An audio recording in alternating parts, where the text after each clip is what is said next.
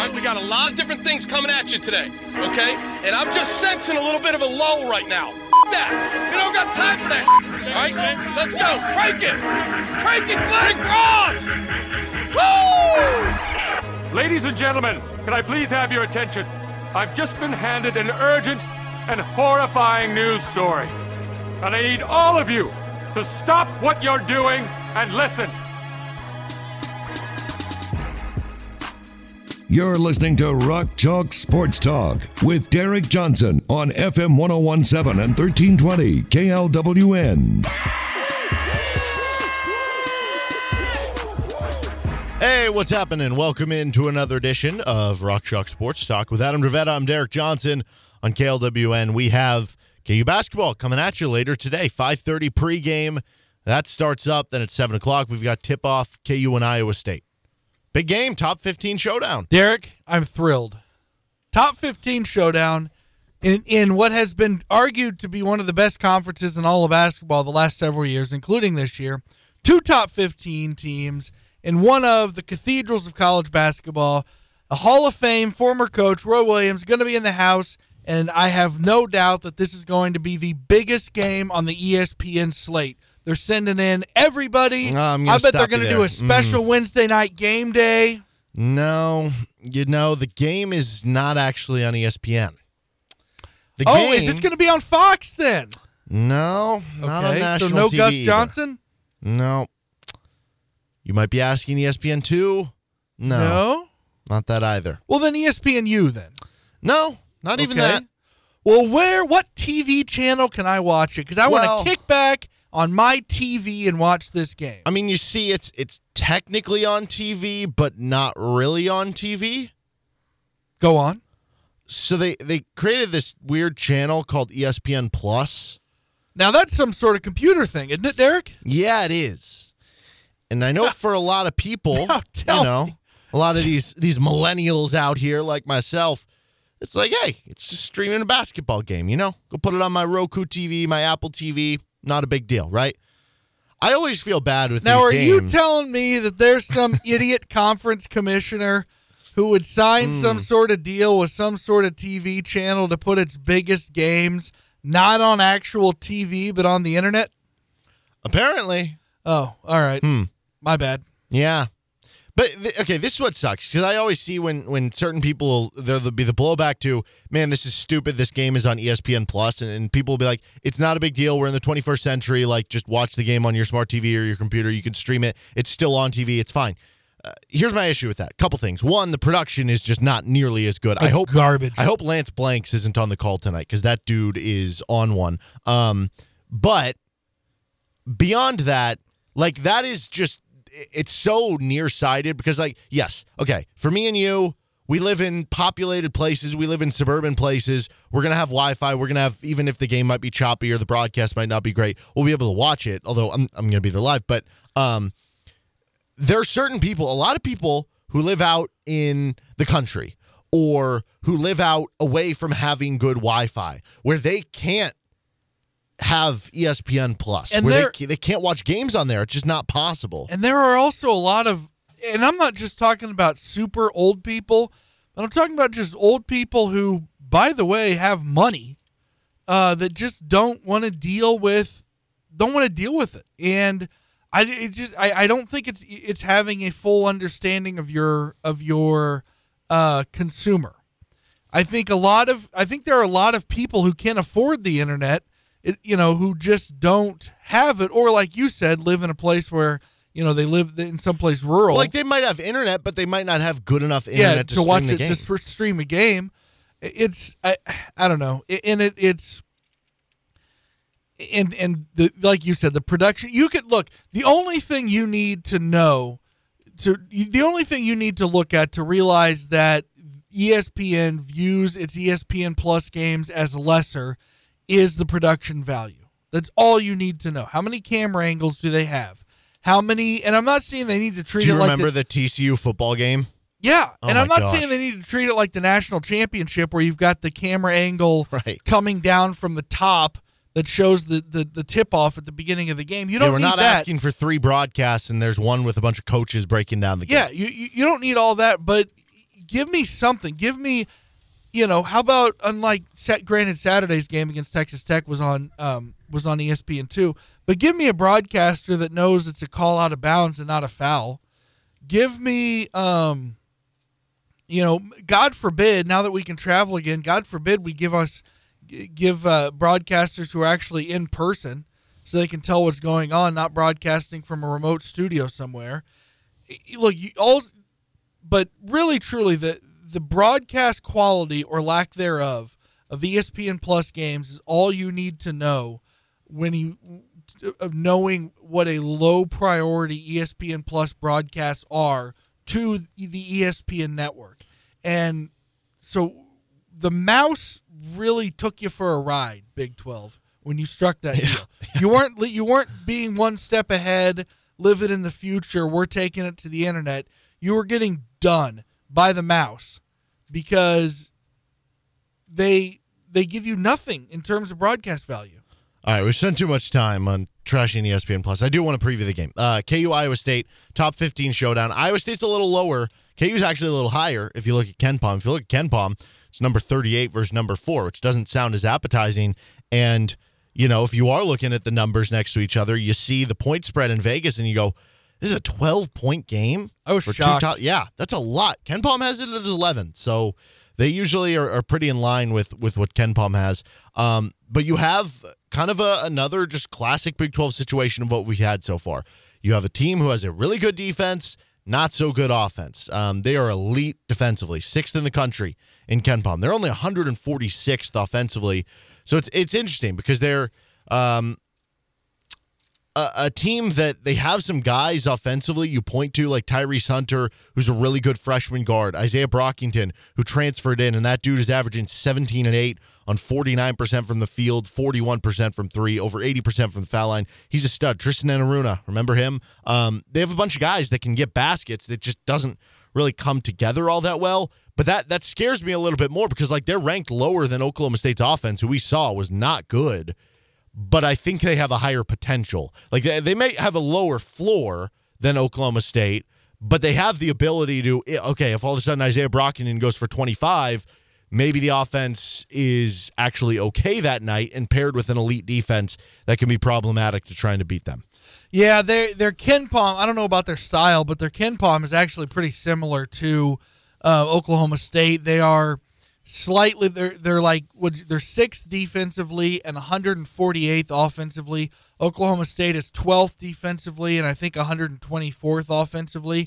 So yeah, you put it exactly right. They're better defensively and worse offensively. But yeah, that does worry me that if you have one player that just gets a hot hand from three, Latrell Jostle hit a couple. I mean, he only scored I think 6 or 9 for Stephen F. Austin against KU, but I mean, if you have a guy who comes out and either you've got a guy unexpectedly who is only averaging 4 points a game come out and can 12, or you have a guy who has shown the ability to, before this year, like in a game against I think Xavier they had where one of those guys put up like 30. Yeah. So, and you have a game like that and all of a sudden they're scoring 70 points because one guy has a super hot night. They make it hard on a team to get 270.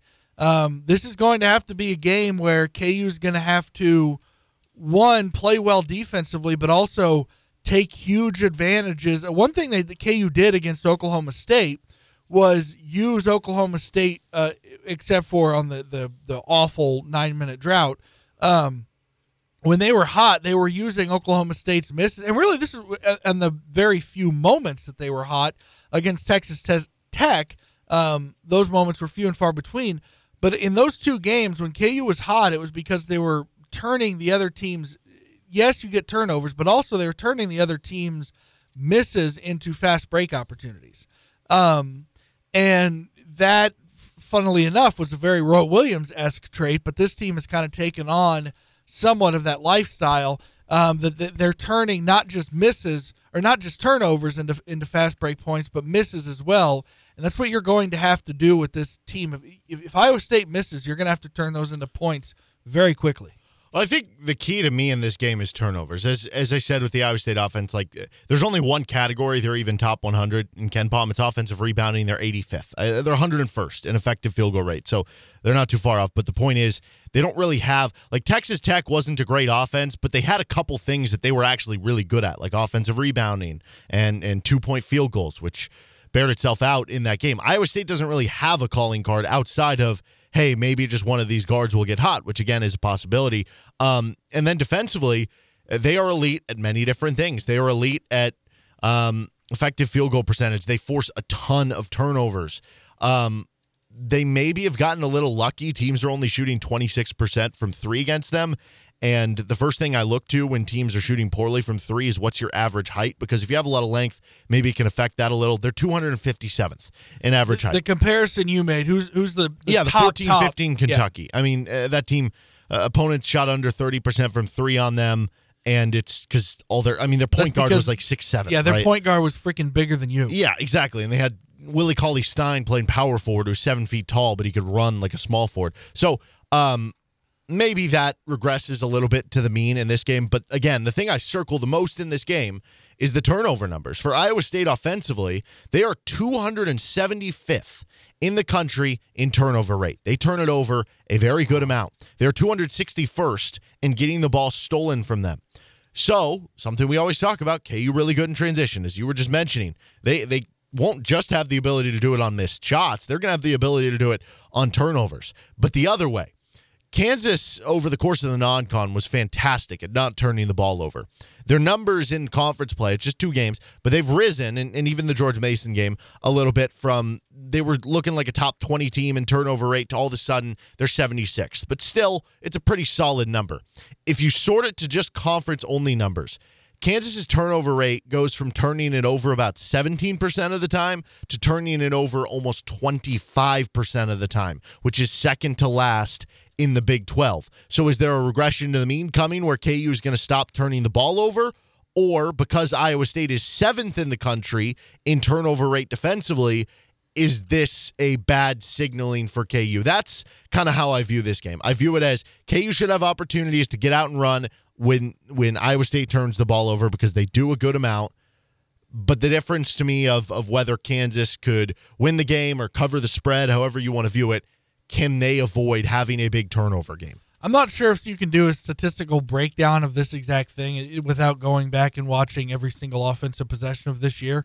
And so my eyes and my memory may be deceiving me a little bit, but a lot of the KU turnovers seem to be the result of trying to pass a little too much. Like, just take a good... Christian Brown has been criticized, isn't the right word, but he's been guilty of passing up good looks to try to get somebody else an even better look.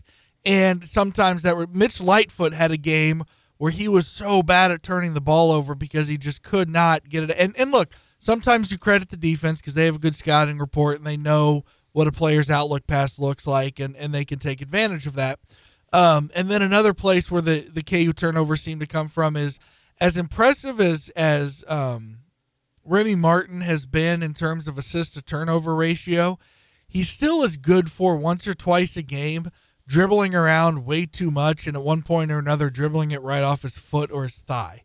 And you can, like that stuff's avoidable. And, taking good looks rather than trying to pass out all the time, that can cut down on turnovers. And again, maybe I'm way wrong, and maybe my eyes and my memory are deceiving me, but just thinking back to the games this season, it seems like a lot of KU turnovers have been trying to get an extra pass when you don't necessarily have to, and just saying, okay, this one's good enough. Yeah, I think Chris Pistola was on the call of the Oklahoma State game, and he said this team sometimes is guilty of overpassing, and it's... I think you'd rather have a team that overpasses than one that doesn't ever pass. So it's almost like a positive that can sometimes you toe the line. So we'll see how they do tonight. It's essentially an example of Remy himself. Like, the whole team can be, is crystallized in Remy himself, a guy who probably passes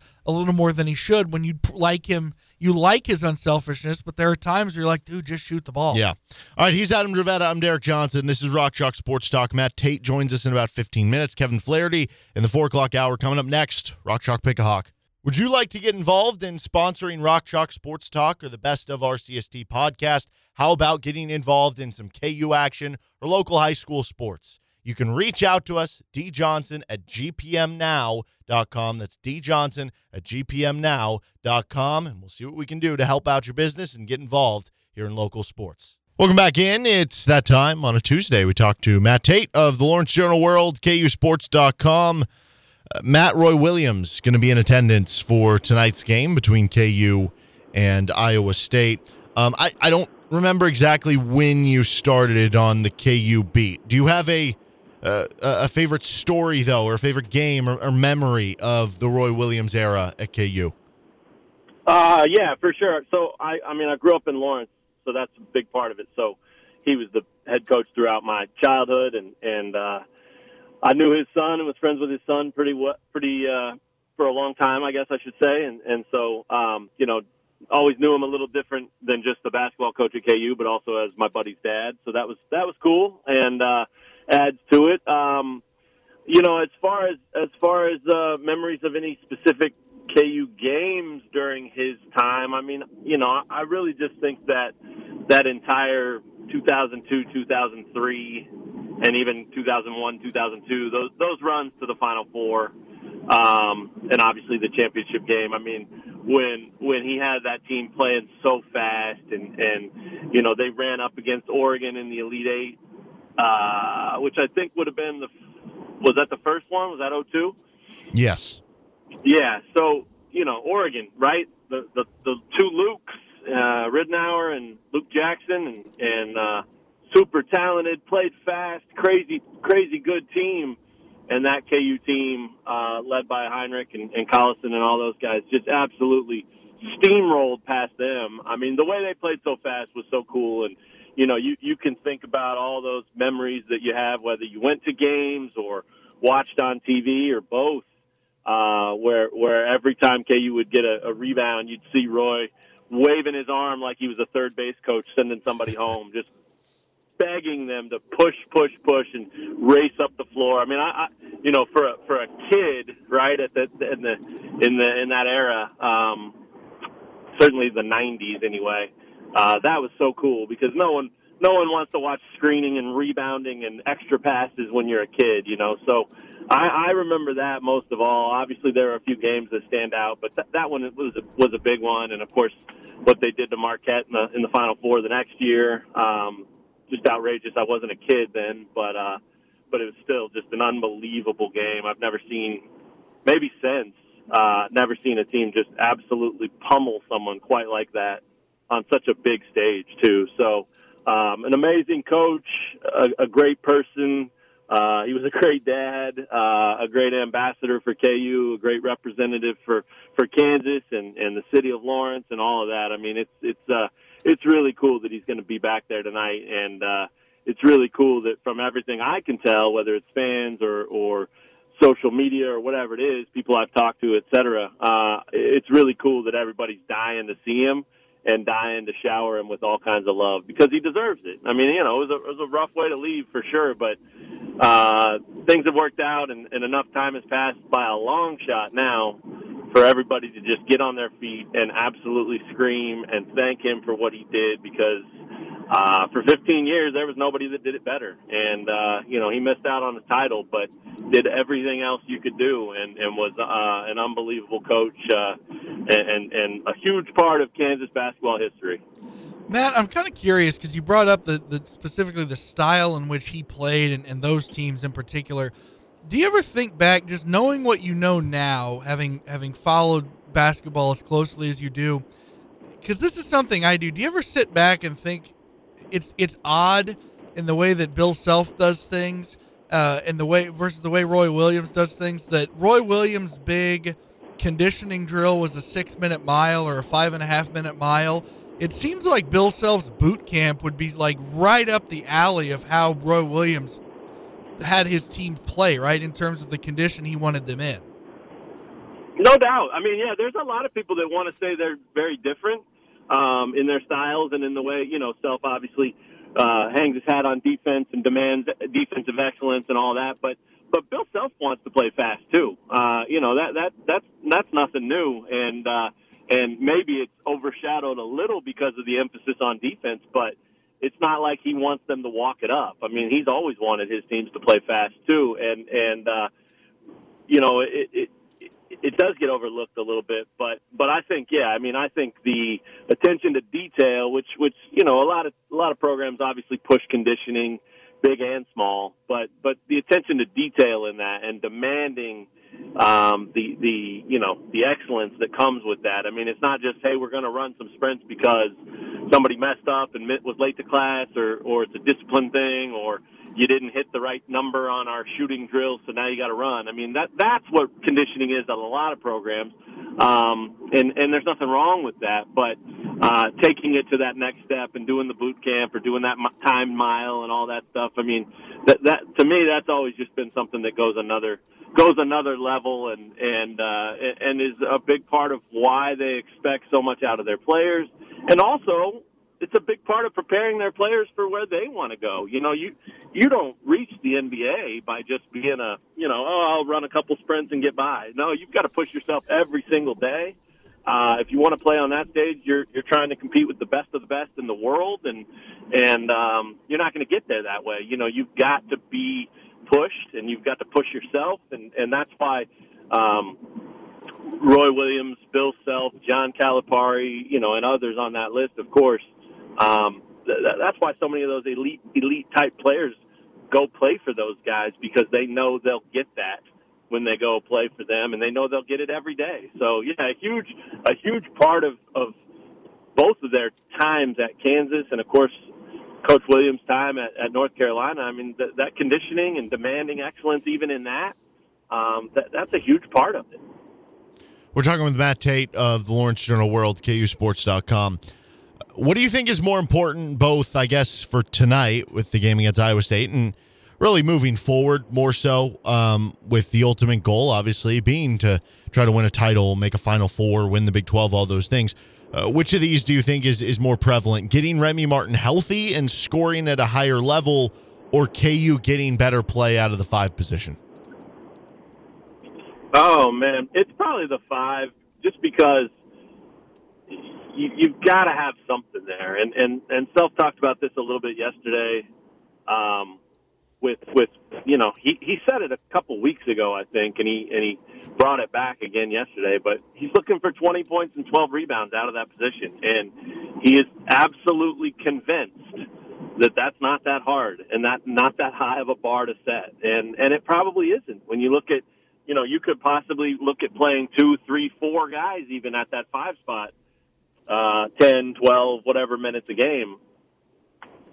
At that point, if you break it down, let's just say by 2, then you need one of them to get 10 and 6, and in 20 minutes, I don't think that's unheard of, especially the way KU plays. So they've got to get the production, because they have to have some kind of offensive punch there. Could they get by offensively with just Remy and a bunch of guards like Ochai and Brown and Jalen and all those guys running around and scoring? Yeah, they could. But I think defensively they've got to find more, and that was obviously very, very problematic at Texas Tech. I think Texas Tech had 16 buckets right at the rim, and probably seemed like more to most people, because there was just never that presence in there that even remotely made Texas Tech think twice about driving all the way to the rim. So whether you think they've got to play through the bigs or not is a whole other story and a whole other question, but you've got to have someone in the paint that gives you that presence and at least can make somebody else, think twice about just attack. And Dave can do that. I mean, Dave's got the size and the experience to do that. He's just got to be more consistent and get out of his way, get out of his head. And Mitch, if Dave can get going, and I know that's been a theme all year, but if he can get going, then Mitch Lightfoot's a perfect guy to have right behind him in that role. So I think they absolutely have to get that going. But to answer your question, I mean, if I had to pick one or the other, I would pick the bigs. But I think the right answer is probably both. I mean, we've seen what this team looks like without Remy, and it's not as good. He brings a different dimension too, and it's a totally different thing than production from the 5 spot. But he's another weapon. He's pure speed. He's attacking. He's a guy that opposing defenses have to account for. You don't just take that off the floor and expect that you're going to be just as good, So I do think there's a lot of upside and a lot of potential with what Remy can bring still, and I'm sure he does too, and I know they expect it from him, I think you need both to get to that Final Four type level. If you just want to make a good run and finish first or second in the Big 12 and maybe get to the Sweet 16, then maybe you just need that production from the 5. But if you want both, if you want to make a real run and be in the conversation as a contender, I think you got to have both. Yeah, and I think it's also an interesting discussion. Me and Adam were kind of having this a little yesterday about the idea of, with as good as Baylor is at the top of the conference, like, do you almost sacrifice some play in the near term to basically say, let's play one of these young guys a little bit more, and maybe we won't be as good for the next couple weeks or couple months, or who knows, maybe it'll never even get there this year, but maybe it'll help you in March. I don't know the answer to that, which actually brings me to, I want to do a new little segment with you. When is the last time you took a Scantron test? Oh my gosh. You're talking about filling in the circles? Yeah. Right? I mean, you remember those though, right? Oh, yeah. Okay. Oh, yeah. I couldn't tell you if my life depended on it the last time I took one, but I know what you're talking about. Okay, so I haven't decided. Maybe we'll call this like testing with Tate, or I don't know, Tate test. Sounds like taste test, but it's not tasting anything. I don't know. We'll workshop it. So I'm going to give you – oh, go ahead.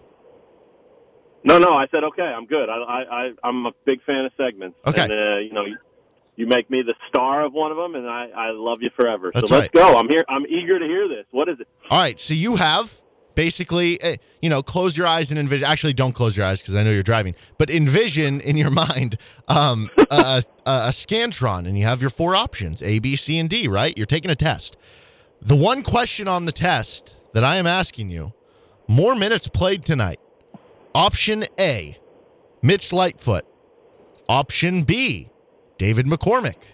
Option C, Jalen Wilson specifically at the 5. And option D, Zach Clements plus KJ Adams. Wow. That is a riveting stuff. That is riveting, and it's way better than any of those dumb questions I ever read on those tests that I actually took. So thank you. Those were horrific. Let's see, man. I don't know that you can reliably say option D. I don't know if Self's there yet, and as you alluded to a minute ago, I don't know that he'll ever get there. So I'm not going to say D. Dave or Mitch is interesting. I'm also not going to say Jalen at the 5 just yet. I don't think they're quite to that desperate level yet. I think he's ready and willing, and this might be a good game to do it too. Give Dave and Mitch, or maybe both of them, another chance or two before he, really starts going with, well, we're going to have to do something different now. And he's close, and he's considered it, and he's thought about it, and he's talked about it. We all know that. But I don't think he's ready to completely pull the cord on trying something new. I mean, you might see it for a few minutes. I don't think that's crazy at all.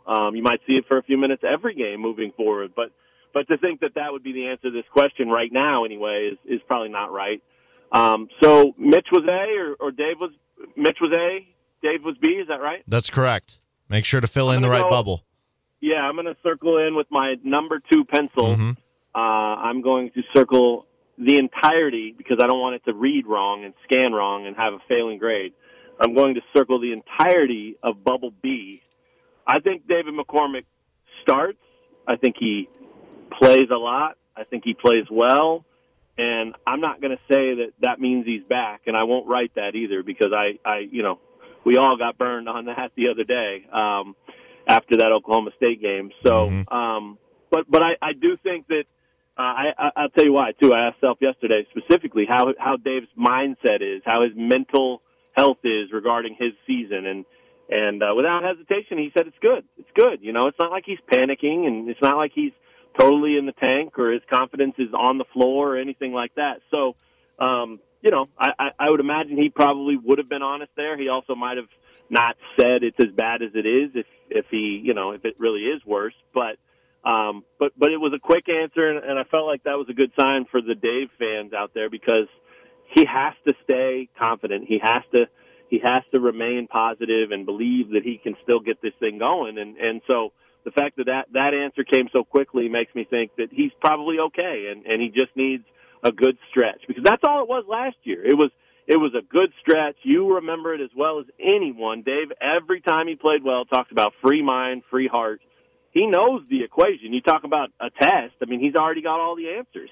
He's just got to go out there and get out of his own head and play free and play hard and see what that brings. And I think that, you know, the upside of this team is tied a lot to David McCormick's production. And so I think Self, whatever it takes, especially because we're here at January 10th and not necessarily, you know, mid to late February, I think Self's willing to give him 2, 3, maybe even more tries just to see if he can get that thing going. Because if he can, everything changes. So I think David McCormick plays well tonight.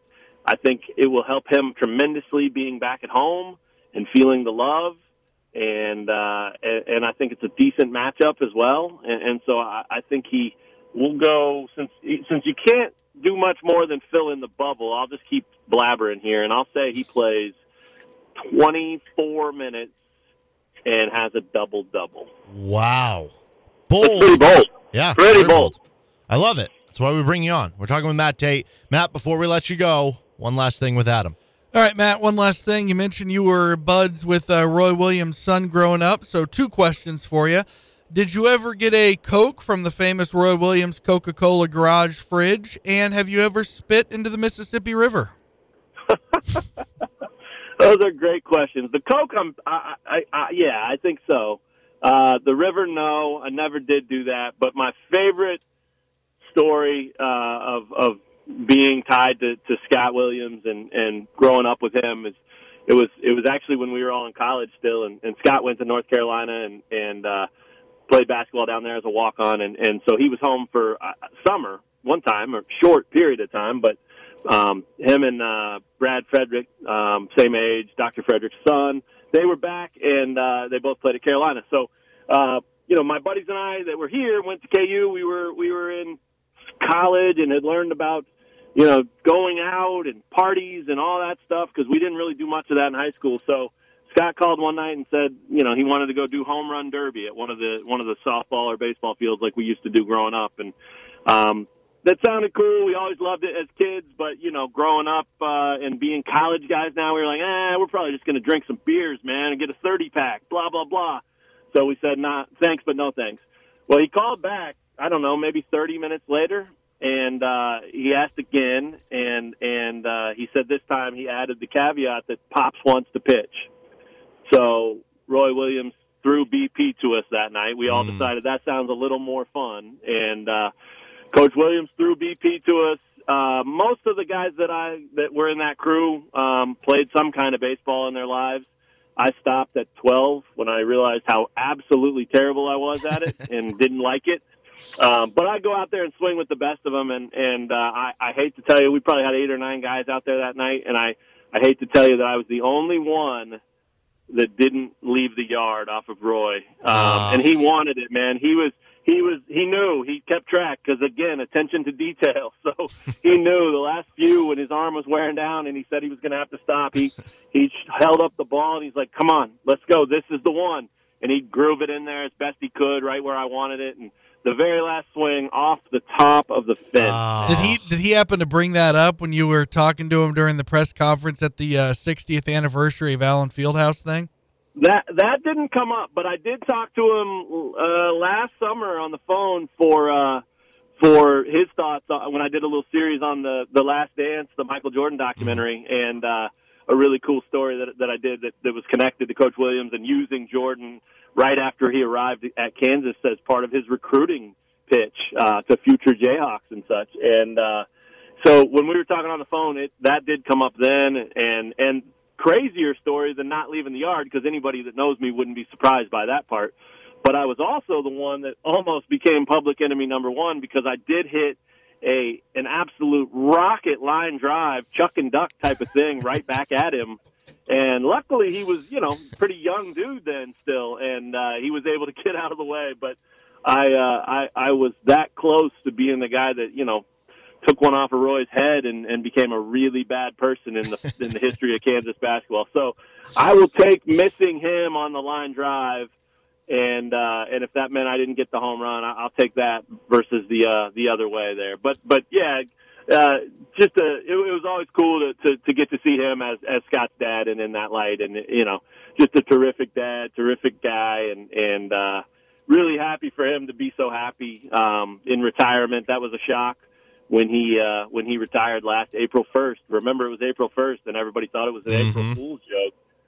The crazy thing, as I was looking up and writing a little bit yesterday, Roy was also inducted into the Hall of Fame on April 1st in, I believe it was 2007. So 14 years apart, he gets a Hall of Fame induction on April Fool's Day, and then announces his retirement. So really cool to see all that retirement stuff, though. Obviously, a very Carolina blue, North Carolina end of a chapter thing down there, but boy, he made it a lot about his time at Kansas and the people here too, and obviously had nothing but great things to say, and really made sure to remind the world that he wasn't just Roy Williams who won 3 titles at Carolina. He was Roy Williams who was as good as it got and the best in the business for 15 years at Kansas, and obviously those two things mean a great deal to him. So it's going to be really cool to see him there tonight. I know everybody wants him to be wearing the black turtleneck with the Jayhawks sticker. I think it'd be amazing if he did that. I don't know if he has it in him, probably not, but I think it would be the coolest thing ever. And I promise you, if he does do that, I will have a really hard time writing my story about the actual game, because that will be all anybody wants to read about. That's an amazing thing. So either way, great to have him back. And as Coach Self said yesterday, hopefully this won't be the last time. I mean, I think it'd be really cool if he was a regular, at least every year or so. He had a couple of cameos at Allen Fieldhouse for a game, because he's going to love it. I mean, he coached there. He knows what it feels like, but he also hasn't felt that in forever, and so he's going to absolutely love it. And getting that experience of just sitting there with a Coke and a popcorn and your wife, I mean, that's going to be a first for him. And when you've accomplished as much as he has and done all that he's done in college basketball, to find a first still this far down the road is pretty darn cool. So the ovation will be awesome. I'm sure he'll have a blast, and it'll be great for college basketball and for Kansas. He is Matt Tate. You can check out his piece after the game about Roy Williams, whatever happens with KU Iowa State, KUSports.com and in the LJ World. Matt, thank you so much for the time as always, man. All right, you guys. Thanks very much. Have a good one. All right, that was Matt Tate of the Lawrence Journal World, KUSports.com. 1 hour down, 2 to go. This is RCST.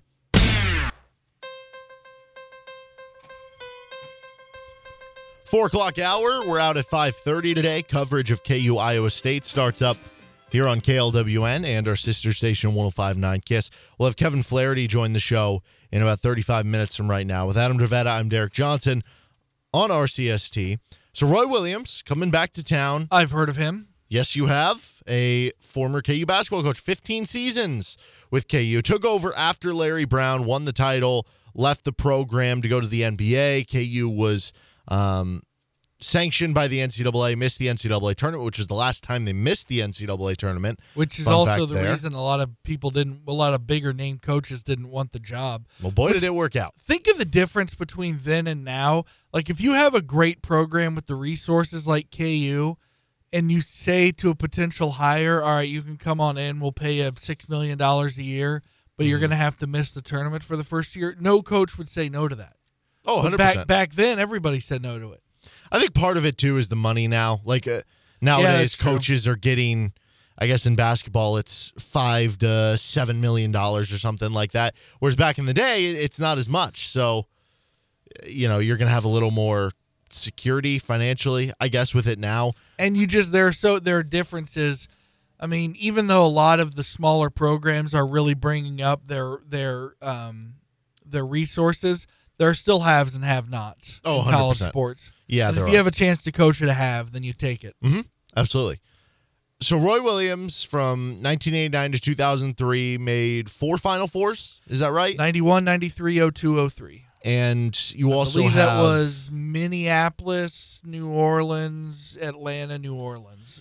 The only one I'm not sure of was 91. That may have been Minneapolis, not Indianapolis. Well, then you also have what many consider to be the greatest KU team of all time, the 96-97 team that one didn't hurt. make a Final Four. The 97-98 team was really freaking good too. And they made it. They didn't even make it as far as 97. Yeah, those two hurt my heart. Okay, well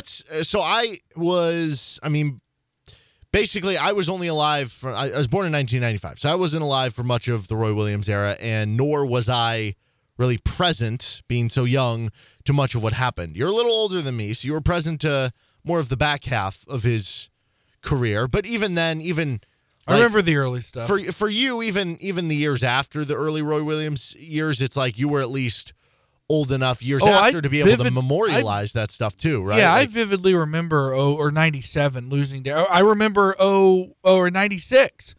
Kansas is a 2 seed. They could have been a 1 seed, but Iowa State beat KU in the Big 8 in the last year of the existence of the Big 8, beat Kansas 56-55 in the Big 8 tournament championship. So KU had an argument for a 1 seed, wound up as a 2. Played Arizona in the Sweet 16 in 96, an amazing game. Arizona jumped out to a lead. KU won by 3. And then in the very next year, they play in the Sweet 16 again. Arizona gets their revenge. So I remember, and then one of my earliest life memories, I don't remember in as much detail as I do some of the later games, but I remember it being a big deal and when the players started jumping around and knowing and like learning what a big deal the Final Four was in 93. I remember watching I remember pieces of, particularly the celebration, watching Kansas beat Indiana in St. Louis in 2000 or in 1993. Well, I guess the point is, like, I figured I'd kind of lean on you here. So what, I guess, is your lasting memory, maybe be a way, or something that sticks out the most of the Roy Williams era, Roy Williams at KU? I think it. How can I put this? Probably finally breaking through in 02, because it was like those teams in 97 and 98 were so good. And then in 99, they fell off a little bit. They were a 6 seed. They gave Kentucky hell in the second round and took them to overtime, but lost. They were an 8 seed in 2000, but and then only lost to Duke by 5 in the second round, and that game was in Raleigh, so basically Duke's backyard. And then I remember watching that group of players grow. They were a 0-1, they were a 4, and then of course the next year. And I remember the theme going into the tournament in 02. Kansas is a 1 seed. They were the first team to ever go undefeated in the Big 12, and you just were like, you couldn't let go. Roy Williams had never made the Final Four as a 1 seed, and he'd been a 1 seed 4 or 5 times. And the only times he made a Final Four were as a 3 and a 2. And so you kind of had these memories back to that. And then I remember struggling against Holy Cross in the first round in 02. It was my first tournament games I ever went to. I was in St. Louis. My family and I went. He probably didn't and I want was to go sitting again. there. I was sitting there at halftime going, they're going to lose this damn game to their 16 seed. And then I remember being nervous against Stanford the next game, thinking Kirk Heinrich rolled his ankle in the last round. The last time Kansas was a 1 seed, they lost to Rhode Island in the second round. Just annoying sort of thoughts. And then they just pulverizing, not Western Kentucky, Stanford. Stanford had beaten Western Kentucky in the second, or in the round of 64. I think I remember my biggest memories of Roy, probably what I what came after and realizing, because I was just so used to, okay, yeah, a great college basketball team scores 95 points a game. That's just what they do. And that was probably and then when and honestly, which at that time, like in the NBA, that was more than some NBA yeah, teams. 100 the Pistons were at their height, right? Yeah, 100 wasn't super. It was common in the NBA, but it wasn't just a given by any means. And so that was. I remember, amazing matchups with Arizona. Whether Kansas turned out on the fun end or the losing end of that. But I never. It took time for me to really understand, because it just was a given. KU's great at basketball. That's been a given my whole life, and it's because of Roy Williams and Bill Self. And Kansas doesn't get Bill Self without having such great career of Roy Williams. And I think, I don't know, the biggest thing is just as I get older, realizing how spoiled you are as a fan, and how great Roy was, and how much, how fun those, I think, just it was so fun every year. And I don't know, probably the fun is, if I had to boil it down to one word, just the fun of those teams. If you had to pick one game, your favorite Roy Williams game, what would it be? Just a Roy Williams coach game, obviously. It would have been Arizona Elite Eight 2003. Because Arizona came into Allen Field. They had a home and home in the 01-02 season and 02-03 seasons. Arizona and KU had a home and home. In the 01-02 season, KU went to Tucson and won an amazing game. It was a college basketball game, and the final score was 105-97. It was an amazing college basketball game. And then Arizona came back up to Allen Fieldhouse the following year, the day before the Super Bowl, and I can't remember the score at half, but KU just played a perfect half of basketball.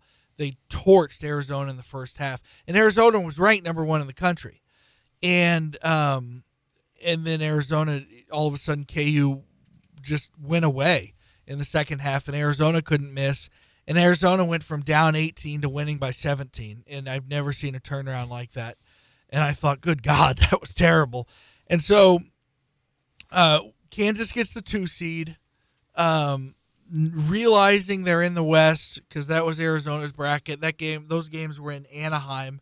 For the second year in a row, almost crapping in your hat in the first round. They only beat Utah State by 3. There was that like 6'7", 6'8" power forward on Utah State. I can't remember his name. Yeah. He just gave KU all sorts of issues. But then to get that revenge against Arizona, and it wasn't just it felt like revenge for 97 also. Not just revenge for Arizona coming into Allen Fieldhouse in that January and beating Kansas. It felt like, okay, because that Arizona team was probably, except for maybe, you look back on it, there are a lot of pros that on the might roster. have been the best team in the nation that year. It's like Andre Iguodala, who's been, he'll be a basketball I think Hall Baby of Famer. Walton played for that who team. was a fantastic college player. You had Jason Gardner. Gardner was a was on that fantastic college team, player.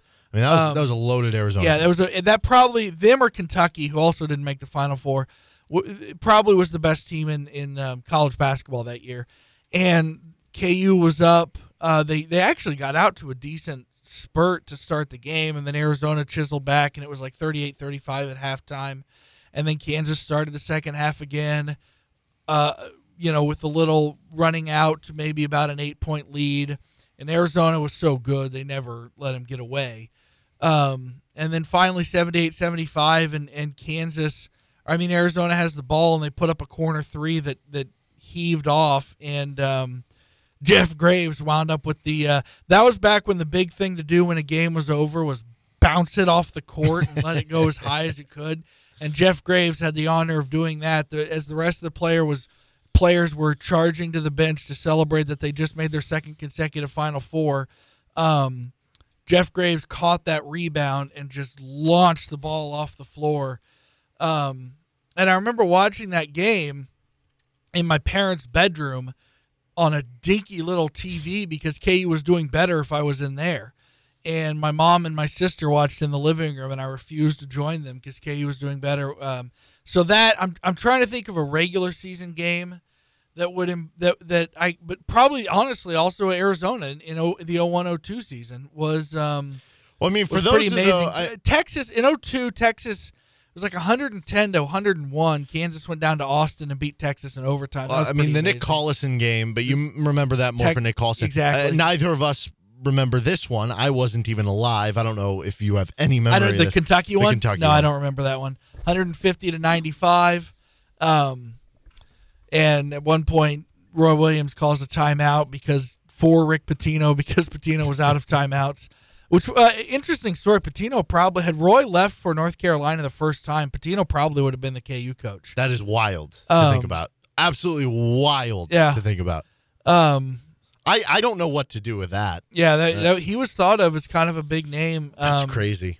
For KU that year. It had Roy left in 2000. You know, I think for people too who would mention that Kentucky game, like if you remember basketball like those days, if you're a little older than both of us, I'm sure, because I want to bring these two games up. 1993 Elite Eight game against Indiana. Like I said, that's one of my earliest sports memories. Because that was the number one team, game. I believe. They were a 1 seed. I don't know if they were number one team. And then 1991 Elite Eight against Arkansas. Is that who they beat? Yes, that was the Elite, and then they beat North Carolina in the Final Four before the Duke title game. But Arkansas, that was a team with the 40 Minutes of Hell. Yep, with Nolan Richardson. Nolan Richardson, and the team won the national championship. I want to say it was later. Adonis Jordan or it might have been Alonzo Jameson. One of the two. I think it was actually Alonzo Jameson. Went off in that game for like 25, 26 points. I'm sure if you asked a lot of people who are maybe, in their late 30s, 40 years old or something like that, that would be the game they think of. Yeah, and that was huge to get back to the Final Four when Roy Williams, having been hired 2 years before. Again, I don't remember that game, but I would imagine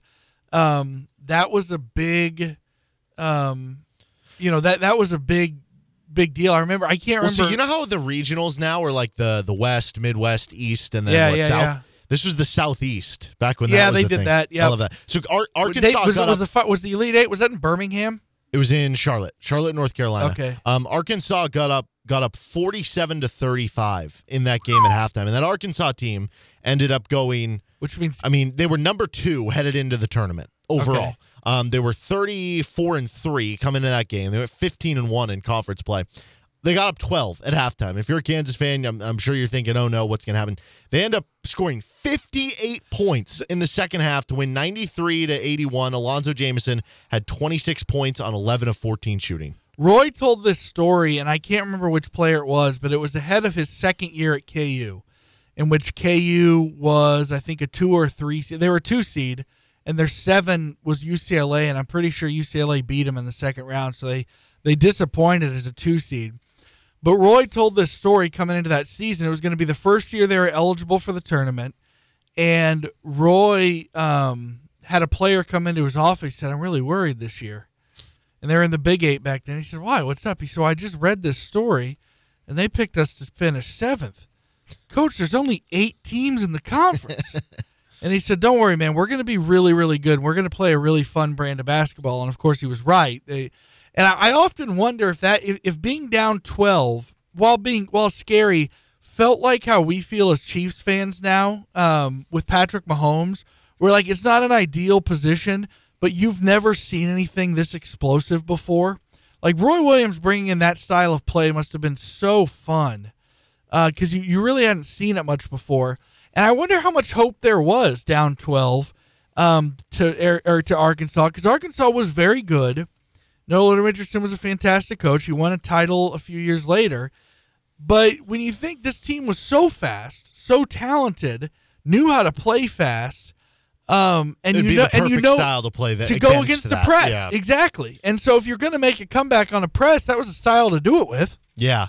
Now that would be a very fun game to watch. Although you would, during big games, like when it's halftime and your team's down or something, that feels like it's an hour. Like imagine that halftime. Oh yeah. I do want to, before we go to break here, beyond the memories, Roy Williams obviously has had some fantastic teams. And I think a lot of times, just because it's more recent and it's more, I don't know, maybe in my wheelhouse, just of more knowledge on it.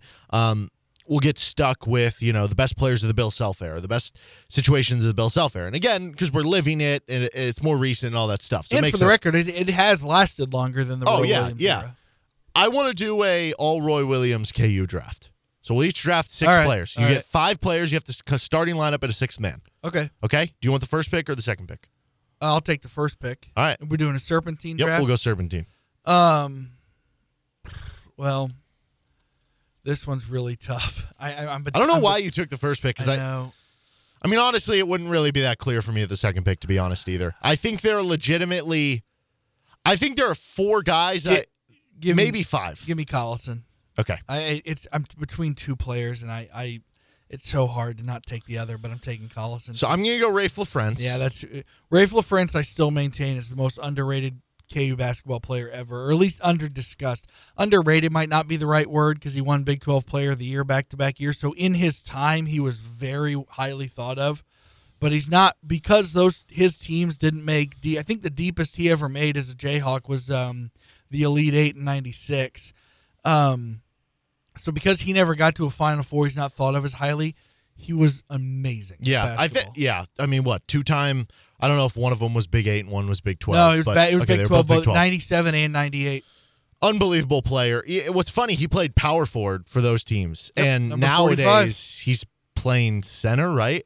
Yeah. Which, imagine him as a center, how much of it, because he could hit, he wasn't like a 3-point shooter, but also I would imagine if he grew up nowadays, he would be a 3-point shooter because he was good at mid-range. Yeah. And nowadays Same he with probably Drew is Gooden. shooting threes. Exactly. Like Drew Gooden today is shooting threes as a stretch, but he's basically a matchup nightmare. Yeah. So I would love that as Rafe LaFrentz. My next pick, see, this is where it gets tough to me. Because realistically, like, I'm looking at 3 guys here. I'm looking at Jock Vaughn. I think probably the best point. I don't know. You could have an argument with Kirk Heinrich, but also do you consider him more of a true point guard or an off guard? If you're talking best point guards, you're going Miles, who played for 2 years under Self. Yeah. Miles or Vaughn. Yeah. Do I go with Paul Pierce, who's probably the most talented player that he had, or do I go with Drew Gooden, like you said? I'm going to go with Paul Pierce. I'll put him on the wing. Such a talented player, and how can I go wrong with 2 of those 96 guys who they were number 1 or number 2 every week in the poll? Unbelievable. Yeah. I'm going to go Jacques Vaughn to bring the ball up the court and to join him in bringing the ball up the court / play a very reliable 2-man, Kirk Heinrich. I really like those picks for you. Okay, this is real tough. Okay, so names that are still on the board that could be possible picks here. Rex Walters, Aaron Miles, Alonzo Jameson, Donis Jordan, if I want 3-point Kenny shooting, Gregory. Jeff Boschee, Keith Langford. See, I don't know what to do with like Keith Langford and Aaron Miles, for instance. Same with Wayne Simeon. Yeah, Wayne Simeon too. Simeon, especially But Simeon, Simeon's the toughest. because he didn't. There was one Exactly. year he didn't even play. Well, His All-American year, most though- of one year he didn't even play because he didn't have his shoulder was out of whack. He didn't play most of his sophomore year. But like his All-American year was under Bill Self. So like 05. I don't get to view him as that version of Wayne Simeon if we're talking Roy Williams Yeah. era. Same for, I think Keith Langford, it's fine. Like his first 2 years were incredible with KU as well. Aaron Miles too. I'll go Drew Gooden here just to say this. I don't know which of those 2 would play center between Drew Gooden and Rafe LaFrentz. Yeah. Did Drew Gooden play more center or power forward with Nick Collison? Or I guess it didn't really matter if they clarified. No, I don't even remember that being. Yeah. I don't know. They played such a wide open offense that I couldn't tell you, but I would guess he played more of what you would think of as a 5. Yeah. Okay. So I have Rafe LaFrentz, Drew Gooden, That was a super wide open offense. Paul Pierce. I don't have any guards, so I have to get guards here. I need 3-point shooting. That's the thing. I kind of want to take Keith Langford, but like that just doesn't make sense if I'm actually like building a roster here. So I'll go with Rex Walters, and it is your pick. Rex Walters can shoot. He gives me shooting on the outside and ball handling. That's what I need. So you have 2 straight picks. So names that pop up, just to give you an idea. Right now you have Jock Vaughn and Kirk Heinrich. Yep. You have Nick Collison. Mentioned Aaron Miles, Adonis Jordan, Jared Haas, Ryan Robertson, Jeff Boschee, Terry Brown, Keith Langford, Milton Newton, Alonzo Jameson. Did you say you took Rex Walters? Yes, I did. Kenny Gregory, That's tough. Billy Thomas, Mark Randall, Scott Pollard, Wayne Simeon, Jeff Graves. I don't know.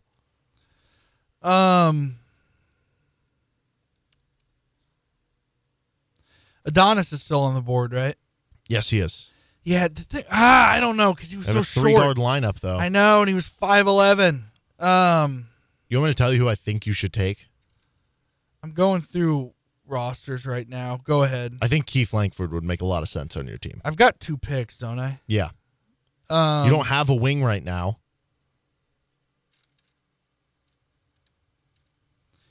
Yeah.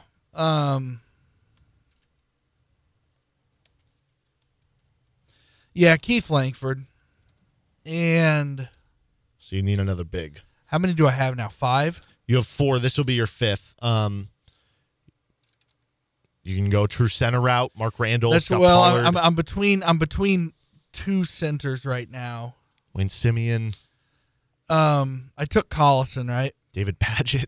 It just depends on who I want to, on what style I want to play. 'Cause Yeah. I could arguably make Nick Collison a 5 and play a stretch style. Mm-hmm. Yeah, you could put a wing in there. You could put like Kenny Gregory, at the 4. Uber athlete. You know what? Even though he was quite a bit shorter than Ostertag, I'm going to take Scott Pollard. Okay. I think he's probably a better scorer. Ostertag had a few inches on him. He was 7'2". But yeah, I'm going to take Scott Pollard. Okay, so I'm going to go Aaron Miles for my point guard. I got Miles, Walters, Pierce, LaFrance, Gooden. You have Vaughn, Heinrich, Langford, Collison, Pollard, and then we both got to take our 6th man. So for the 6th man, you want somebody who can come off the bench and score. That immediately makes me think of a guard, but that is really tempting. Wayne Simeon as a 6th man. I will go with the guard thing, though. Do I go Adonis Jordan or Jeff Boschee? That is the question. I mean, Adonis Jordan was like inarguably the better player between those two. But part of me just wants to take Jeff Boschee. I'll go with Adonis Jordan as a 6th man. So who's your 6th man?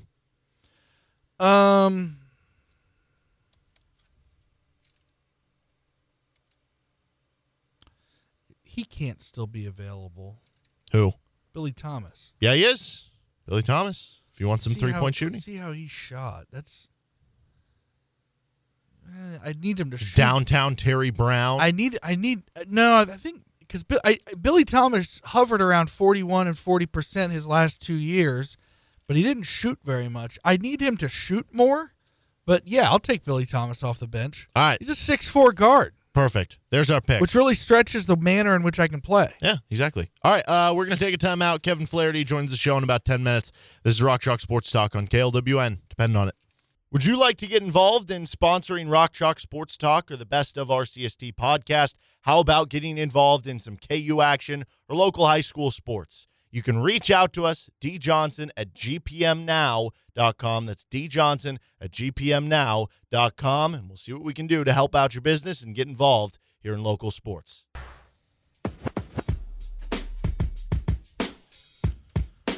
You're listening to Rock Chalk Sports Talk. I'm Derek Johnson with Adam Dravetta. This is KLWN, KLWN.com. Joined now by Kevin Flaherty of 24/7 Sports. Kevin, I kind of pondered on the idea of if the Heisman were voted after bowl season, like would that be a good thing? Would that be a bad thing? I think there's certain instances where maybe it was good. I think there'd be certain instances where maybe it would just dilute it even more, where you'd have to be in the playoff. So I don't know the answer to that. But hypothetically, if the Heisman were voted after bowl games and after the playoff, do you think it would have changed who won the award? Ooh, that's a tough one because I think, Bryce Young kind of had a similar path, right, to what Will Anderson maybe had, where both of them were, really, really good in part of the postseason and maybe not quite as good. I do think Will Anderson played pretty well last night, generally speaking, but, for both of them and for the teams that have the sort of the multiple postseason games, how do you reconcile that? How do you reconcile if a quarterback throws for 500 yards in the semifinals and then is relatively human in the championship. And so I don't know that it would have changed a whole lot when you look at the other players who would have been there. It might have helped Anderson out a little bit because, Aiden Hutchinson really didn't play very well at all. And so maybe, we've talked on this show before about how one of the biggest issues I think that really hurt Anderson was there wasn't one defensive player that people felt comfortable circling and saying that's the guy. And if there was, this might have been a year where they would have won it. But I think that there were some people who felt like it was Hutchinson. There were some people who felt like it was Anderson. You had other people who probably felt like it was Jordan Davis. And so I think when you look at the way that Hutchinson played in the semifinal, maybe there's a chance that those Hutchinson voters would have said, okay, we made a mistake there. Whereas, Will Anderson was the MVP defensively of the Cotton Bowl, and so maybe some of those voters come over there and it changes some order a little bit. But I tend to think Bryce Young would probably have been the guy that emerged at the very end.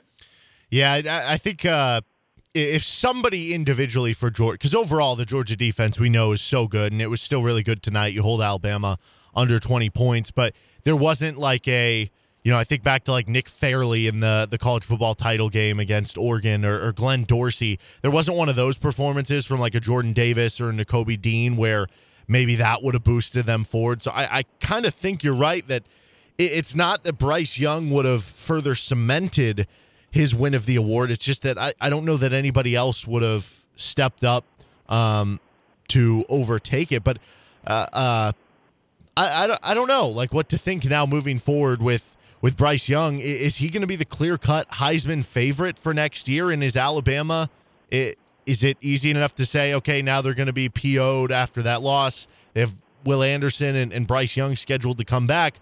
Like, here we go. They're just going to run through college football next season. I guess, how would you kind of diagnose the early look at the 2022 season? Well, I do think Alabama's the sort of the runaway favorite. And the special thing about this season from an Alabama standpoint was this was always supposed to be a rebuilding year, at least as far as Alabama That goes sounds weird to say. Yeah. on rebuilding years. And so, sometimes that winds up happening. And now you have an Alabama team that was pretty young this year. We saw, last night when, you had the injury to Jamison Williams, Alabama had a lot of young wideouts out there who weren't necessarily ready for that kind of spotlight, I don't think. And so Alabama has a chance now to go into the transfer portal and solidify that. But you also have to think, too, those guys may be more ready for their chance next year. And so I do think Alabama is sort of your runaway favorite. I don't know that Bryce Young is your runaway favorite for the Heisman Trophy, though, because I think that when he won it, there was enough backlash to it where it wasn't necessarily, that there was another candidate where people looked at it and said, oh, my gosh, this guy got snubbed. But it was that people were so spread apart on so many different candidates that it was kind of like, oh, like that's who won. And I think one of the tough things about it, Derek, when you're looking at Heisman Trophy candidates, is when guys have already won, like that sets a certain baseline for their performance, and you really, really have to exceed that level in order to go out and win it again. When you look at guys who have returned for seasons after their Heisman Trophy years, whether it's Johnny Manziel, whether it's Tim Tebow, whoever, it's really tough for them to win again because, if you just scored 50 touchdowns and did all these things that won you the Heisman Trophy, you have to do something even better for the encore. That whole Archie Griffin winning the Heisman two times in a row, people, kind of treat that almost as sacred ground. And so you really, really have to put together something special where basically there is no doubt that, hey, this is it. This is the person. And I think that it's possibly more likely that somebody like Caleb Williams, if he winds up going to USC, somebody who winds up in maybe a different spot, who hasn't been, who wasn't in that discussion, who hasn't won the Heisman Trophy, I think that they have less of a burden to carry as far as a Heisman Trophy candidate is what Bryce Young is going to have to do. So who are the teams, do you think, like if you had to do a way, way too early college football playoff top 4 for next season, who would you go with right now? So Ohio State's going to be up there. That was Ohio State's another team that was kind of in a building year as far as some things defensively, as far as up front. I think Ohio State is maybe number 2, Georgia number 3. Those teams I think you could swap back and forth. Georgia's just recruited at such an absurd level, Derek. I mean, I'm not sure a lot of people realize that, I think our team talent composite that we put together, which is basically, yes, it's recruiting rankings, but it's the recruiting rankings of the guys who stay and who are actually on your roster. So if you had a number 1 class 3 years ago, but those guys, a bunch of them transferred out, those guys don't count as part of your ranking. Georgia this year was about as high of a talent ranking as we've ever seen, since we started putting that together. I think they had 19 5-star players on their roster. When you look at their stuff from last night, I think they scored 4 touchdowns, and 3 of them were by guys that we had ranked in the top 60 of their respective classes. 2 of them were 5-star guys. Georgia's just absurdly talented, and they're going to continue to be absurdly talented, and so they're in that discussion. After that, I think there's a little bit of a drop-off. There's some teams that you could maybe circle. One team that is really intriguing to me from an upside standpoint, but also I've seen some people aren't buying into it, is Baylor. Because you look at Baylor returning, I think, 4 offensive linemen right now from this year's team. They lose a couple of those really good running backs, but at the same time, as we've seen, that's a position that's maybe a little bit easier to replace than some others. They bring back their quarterbacks, bring back some of those key guys on defense. And Baylor, I've seen, I think, as high as 4 and 5, at the early rankings that I've looked at. And I've seen them as low as 23 or 24. Wow. And so you don't usually see that range, right? Like if it feels like there's a level of groupthink that often goes on in recruiting where it's like, well, okay, this team is somewhere around here. Wake Forest has been a team that I've seen as high as 5 and as low as maybe like 12. I'm not kidding on this. I am absolutely not kidding on this. Wake Forest is a team I've seen as high as 5, as low as about 12, and I don't know that I've seen them much lower. I've seen Oklahoma State at like 7, and I've seen Oklahoma State not in the poll at all. I don't think ESPN had them in the – and so – So basically you're saying the 4th team next year is just going to be something weird. Yes. The 4th team, if you are out there and you are somebody that, pays your family's rent with, going out there and laying bets, an area where people may not have quite figured out what the right thing to do is picking that 4th team that's going to reach the college football playoff. I do think that top 3 is going to be pretty, consensus. When you look at Alabama, I think is going to be just about everybody's one.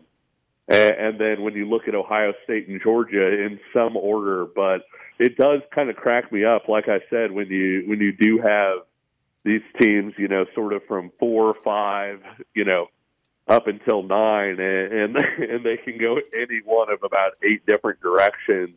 The team that's been really fascinating to me to watch, because I don't think anybody has any handle on them whatsoever, is Oklahoma. Because how do you project, Oklahoma when they're going to change systems? They're turning over a significant portion of that roster. To some extent, people are saying, well, they've still got some talent. They're still Oklahoma. And yet at the same exact time, you're looking at a team where it's like, well, okay, what did you like about Oklahoma this year? And chances are that guy's not on the team, for next year. And so I've seen some people kind of give Oklahoma, I think, an Oklahoma-type ranking, and then other people have kept them sort of on the latter part of the top 20 or so just to make sure they have them on there just in case, I feel like, although I don't know of anybody who's come out and feels really strongly one way or another about, okay, this Oklahoma team is going to be great or this Oklahoma team is just going to fall apart. We're talking with Kevin Flaherty of 24/7 Sports here. I do want to switch gears, talk a little college hoops with you. Iowa State is KU's opponent tonight, and they're ranked in the top 15 in the AP poll, but if you look at Ken Pom, they're in the low 30s. So where, if you were pegging where this team is at among the top Big 12 teams, where realistically do you think they come in for you? I think a team that's really surprised so far is Oklahoma. And I think that Oklahoma is maybe closer to that top group than what we've seen. At least they have been of late. And I feel like that's relevant because I think that pushes Iowa State down a little bit because Oklahoma did look really, really good against Iowa State. And so when you look at the Big 12, I feel like Baylor has established itself, right now at least early on the first couple games, whatever, as the league favorite. I think Kansas is right there behind it. And then I think you've got a little bit of a jumbled up group where I'm not entirely sure that Texas Tech or Oklahoma isn't that number 3 team.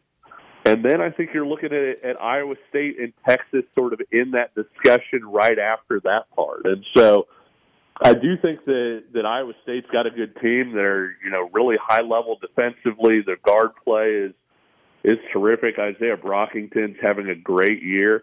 But at the same time, I think, the top 15 ranking is maybe a little high, and not that it's unearned because they earned it by going out and absolutely destroying teams like Iowa. But at the same time, I think once you get into conference play, people have a little bit better handle on who you are and what you do and what you want to do. And I think that Iowa State is probably, more of a mid-tier or so Big 12 team as opposed to a team that's going to make a run for the league title this year. How do you think KU matches up specifically in this matchup? I guess for both games they're going to play them, but also tonight. Well, the thing that scares you a little bit is what Bill Self said, after the Texas Tech game, where he was talking about, I don't know that we prepared our team well enough for a team that was just going to play really hard. And I think when you look at that Texas Tech game, Texas Tech shorthanded, and all of those things, Texas Tech just played with a bigger level of scrap, I think. There was a lot of toughness that Texas Tech played with, and I think that's relevant because Iowa State is another team that, not to say that they're void of talent, because I think, Tyrese Hunter is probably one of the better, NBA prospects in the Big 12, for the next year's draft. But at the same time, I think the biggest thing is Kansas, to match up, really needs to take whatever it did on Saturday and throw it in the garbage and needs to approach this game as, okay, when a rebound goes up, it's a battle for that board. Nothing easy. We don't, we can't get beat on the glass.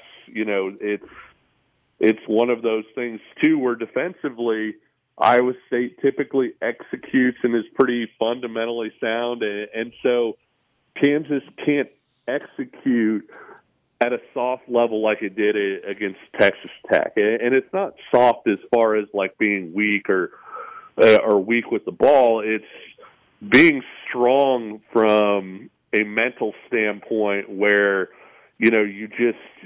you execute on muscle memory. The pass comes out on time. You get to your screen. You get to your spots. Executing mentally, I think, is going to be the big thing for Kansas in this one. He is Kevin Flaherty. You can check out all his work at 247 Sports. Before I let you go, Kevin, though, one last thing with Adam. All right, Kevin, one last thing. Aside from the power button, which button on your remote control gets used the most?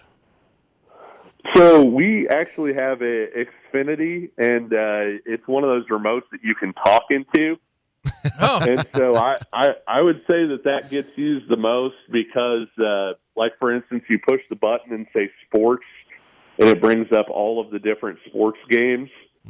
And so you can then, pick from whatever's on, or, you can say movies, or you can even say things like movie quotes, and it'll figure out what movie you want to watch.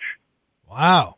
And so I think that the button other than power that probably gets used the most here is that, and it uses the other stuff too. So if you want to watch like Netflix or whatever, you push the button and say Netflix, and it brings up Netflix. And so I would almost guarantee that that's probably the button that gets used the second most. Well, I hope the little elves that live inside your remote and carry out those voice commands are getting paid well. Yeah, no kidding. I'm guessing they don't, but I'm hoping they do and have great benefits. So That's right. All right, Kevin, living in the future. We're just stuck in the past with our old remotes over here. Kevin, thank you so much for the time as always, man, and have a good one. All right, thanks a lot, guys. All right, that's Kevin Flaherty. Check out all his work, 247 Sports. With Adam Dravette, I'm Derek Johnson. You're listening to Rock Chalk Sports Talk on FM 1017, 1320 KLWN, KLWN.com, and the KLWN app. Depend on it.